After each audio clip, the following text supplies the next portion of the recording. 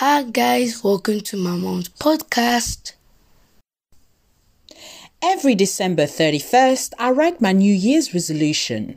On top of that list, the usual: lose weight, be fit, join the gym, become a millionaire, quite the standard for me. Unfortunately, it never works. I would join the gym, go once or maybe twice, even hire a PT, train for 4 sessions on which I complain most of the time, being French and all, and then February would be a blizzard. Before you know it, I'm back on my couch watching Netflix and ordering Uber Eats. Sounds familiar? I bet.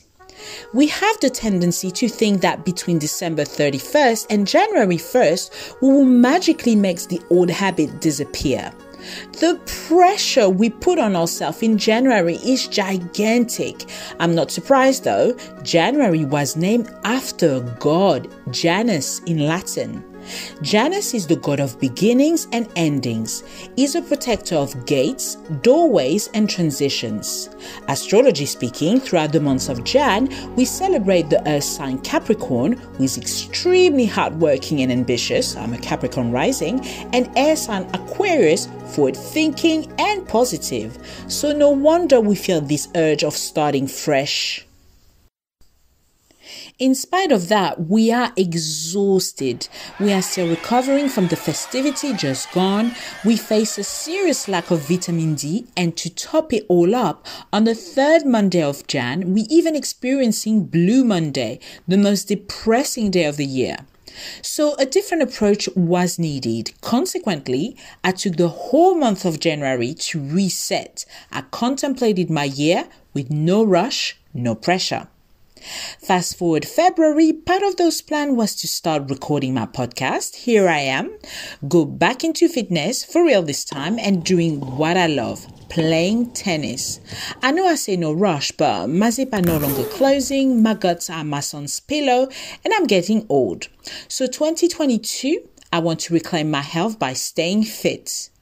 On this episode, I want to discuss how fitness is playing a major role in our well-being and how to kickstart a routine that you can sustain all year long. My name is Uni. I'm an aspiring scriptwriter, a makeup artist by trade, and an astrology lover. Every week, I start a conversation on the diverse dilemmas we are facing today. My views are honest and straight to the point, and I hope to provide you with some sort of solutions. Welcome to Words to Action. Fitness has always been part of my life. At times, it has defined me. As a young girl, people saw me partly because of my physical aptitude. I was going to say talent, but you're not ready for my confidence. My parents moved into a small town in France, and let's just say we were the only black people in the village. At school, nobody wanted to play nor sit with me. As for my 2 other brothers, they had each other's. I'm not feeling sorry for myself, I'm just saying. Whilst I was ignored in a classroom, sports day was the only place I could truly shine. I could recall my teacher shouting, "Uni, you can do it, you can win this." One minute she barely acknowledged me, and the next she was my biggest fan. And I was carrying the whole school's fate on my shoulder. So from very early on, I associated fitness with winning. As a teenager, I followed the footsteps of one of my brother, Kauser, and played in the town basketball team. I was quite good for a beginner, but the issue was they had a loser's mentality. After a few training sessions, I made it clear to the coach, that was extremely odd by the way, that losing was no option. I played each game like I was Kobe Bryant, rest his soul, training with my brother in my spare time. And yes, for a while we carried on being defeated, but eventually the tide started to turn, and with each game becoming full house and me being the star player, we were winning. The problem was behind this winning association, I was hiding my pain. I saw fitness as a validation of others. Without a triumph, who would notice me then? I become once again the only black girl that no one wants to sit with.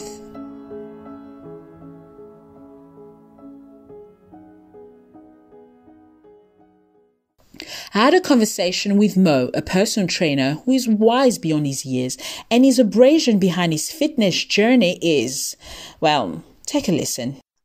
What's your fitness journey for people that are listening? What's your trauma behind it? And I say trauma because a lot of people sometimes they come into fitness for various reasons, and sometimes it's the trauma. No, Eunice, you hit the nail on the head with that one. Absolutely. I definitely, and as much as, as many people as I know, got into fitness for very similar reasons. Growing up, I was very overweight. I wasn't healthy at all. I actually used to get bullied in secondary school for being so big. Obviously not to the point where it was like being put down, but on a daily basis, if people take the piss out of how you look, it doesn't feel good. And especially when you see your friends being able to do certain things or go play football matches and you can never keep up because you're always out of breath. So growing up, I was a really, really fat kid. And I think culturally, especially where I'm from, because you're from Egypt, isn't it? Yeah, sorry. Yeah. So I'm Egyptian, and I feel like a lot of people that are from my background and similar backgrounds believe that the bigger you are, the wealthier you appear, or of course, the more healthy you appear to everyone around you, and that's simply not the case. Like being overweight to the point where you're unable to breathe efficiently when you're doing basic exercise isn't healthy. And it took me a while to realize that. And then I guess once I left secondary school and, finally started, I guess, being able to cook for myself and look after myself, I decided to make healthier choices. So why do we have to be fit? When you tap fitness on Google search, it says exercising often burns fat, builds muscle, lower cholesterol, eases stress and anxiety, and lets us sleep restfully. However, with fitness, there's always a subtext, a dark or brave side. Like Mo, him being overweight and bullied, but using fitness as an underpin to build his self-esteem. Or myself escaping my shadow by winning and being the best so I can get noticed. Many of the champions, such as Muhammad Ali, have been able to use their status to advocate and take a stance on political or social issues. Or, for instance, the Williams sisters, who added a much-needed diversity by changing the face of female tennis. Also, when France won the World Cup in 2018, some French idiots refused to celebrate their victory, claiming the team were not French enough, too ethnic, too black. Well, if that's what it takes, you better take several seats, honey. Sports will continue to fight inequalities in all forms and make the subtext the core of their values. Another point, with fitness you acquire discipline and consistency. It is because I started exercising again that I'm able to focus. If I can somehow walk every day, I can write every day. In Michael Jordan's word, there are no excuses. Maybe it's my fault. Maybe I led you to believe it was easy when it wasn't. Maybe I made you think my highlights started at the free throw line and not in the gym. Maybe I made you think that every shot I took was a game winner. That my game was built on flash and not fire. Maybe it's my fault that you didn't see that failure gave me strength, that my pain was my motivation. Maybe I led you to believe that basketball was a God-given gift and not something I worked for every single day of my life. Maybe I destroyed the game. Or maybe you're just making excuses. Another example, fitness is totally transformative. When you go to the gym, the mood you arrive with is definitely not the mood you will come out with. You feel stimulated, ready to take on the world. Your body is also the testimonial of your fitness journey. The example of some of my friends' physical transformations are simply sensational. But it's due to the fact that nowadays we have easy access to fitness. On social media, you can buy meals and fitness plans, and in a real world, everywhere we turn, at least in London, a new gym has popped open. The prices of the membership are competitive and affordable. Far were the days where you had to pay £65 per month or even £100 per month and a cancellation fee if you wanted to leave. As our rate of obesity increased, our attitude towards fitness had a total makeover. Going to the gym is the new trend. So, of course, like you said, you touched on the health reason. It's more than just, physically feeling good. When you feel good and you feel like you look good, a lot of other aspects in your life change. You start going to social events. You start, you carry yourself with a bit more je ne sais quoi, like you absolutely, your head is held high, you make friends, you rock. Yeah, exactly, you rock. And genuinely, it's not even just outside of the gym, but even in the gym, you make friends. Everyone is so supportive. Socially, it's one of the best things that I've chosen for myself. I've made so many new friends, and especially when you didn't have friends, as in like that were into fitness before you started, you tend to, when you go alone, you just find friends there. And because I gym quite early in the day, none of my that do go gym that early. But when you get there, you find out there's other people that are like you that will wake up early and go to the gym, and you just make friends with them. And the amount of friends that I've made through fitness, like gym and running, and just in that whole scene is so friendly and so communal that I think second to health is the social aspect. The gym as a location provides for some people a sanctuary, a community. But during the lockdown, the fitness industry was hit badly. Your go-to social bubble was taken away in order to protect each other from the virus, and mental health issues were on the rise.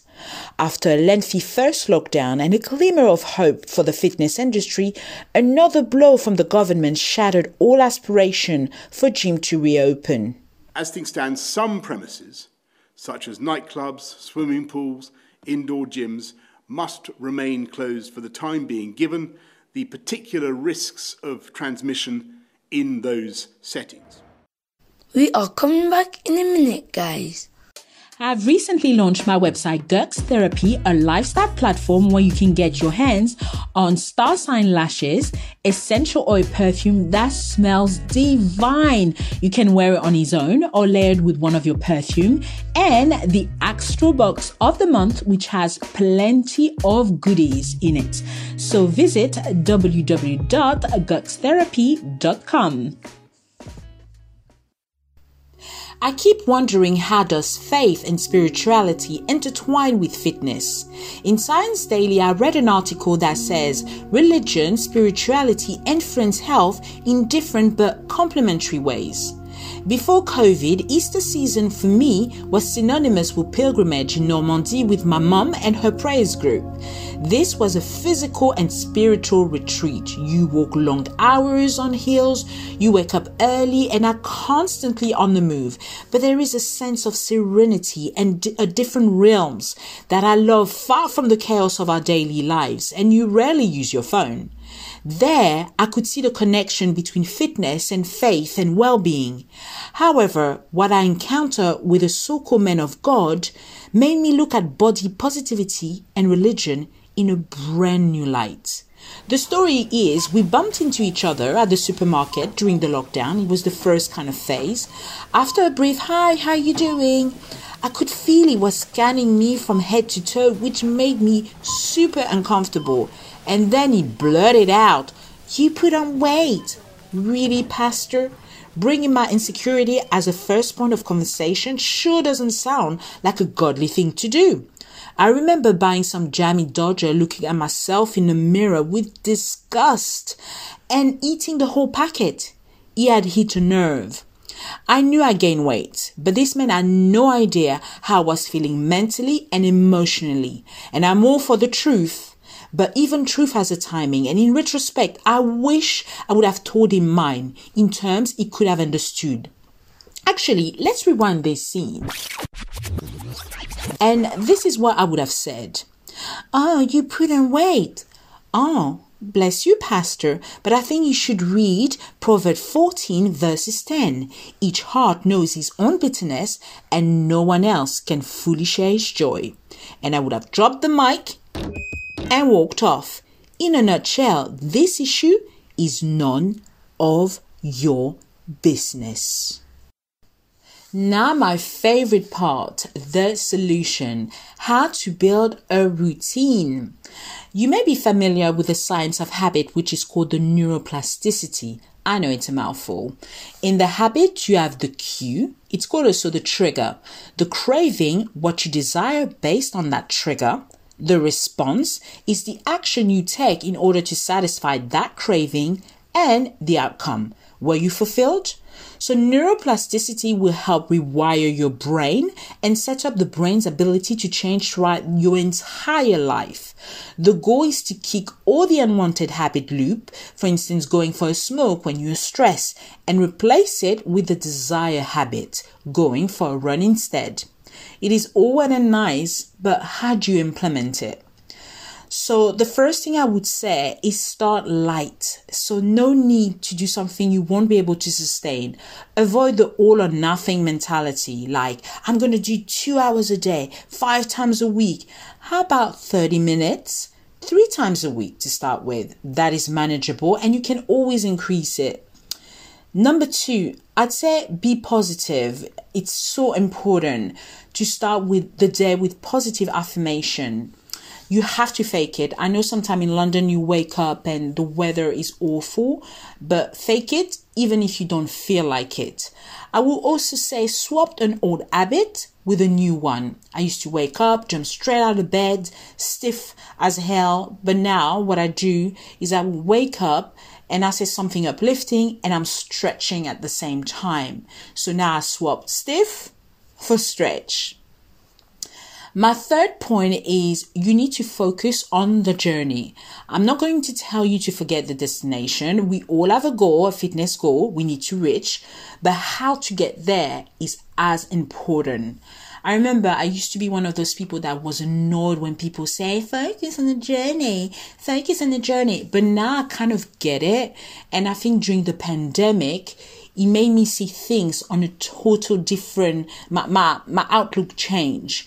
Basically, during the pandemic, you couldn't plan anything. You literally had to live day by day. You couldn't focus into the goal. If you wanted to go on holiday, it was done. If you had to go to your friend's wedding, it was done. So you had to appreciate every day. You had to be grateful that every day you didn't catch COVID. Every day you were still with your loved ones. And that made me change my outlook. I really appreciated every day and I was grateful. So now I kind of understand that you have to focus on the journey. Some people didn't even make it as a destination because they didn't survive the disease. So I'm not trying to be grim, but that's the reality and it's true. Focus on the journey and not the destination. And also, I feel like it will help you sustain that lifestyle, because if you just have, I'm going to lose the weight for the wedding, after that, 10 times out of 10, it's over. You go back to your old habits and then you gain back the weight, and like it's a pattern that you repeat over and over again. So yeah, focus on the journey, not the destination.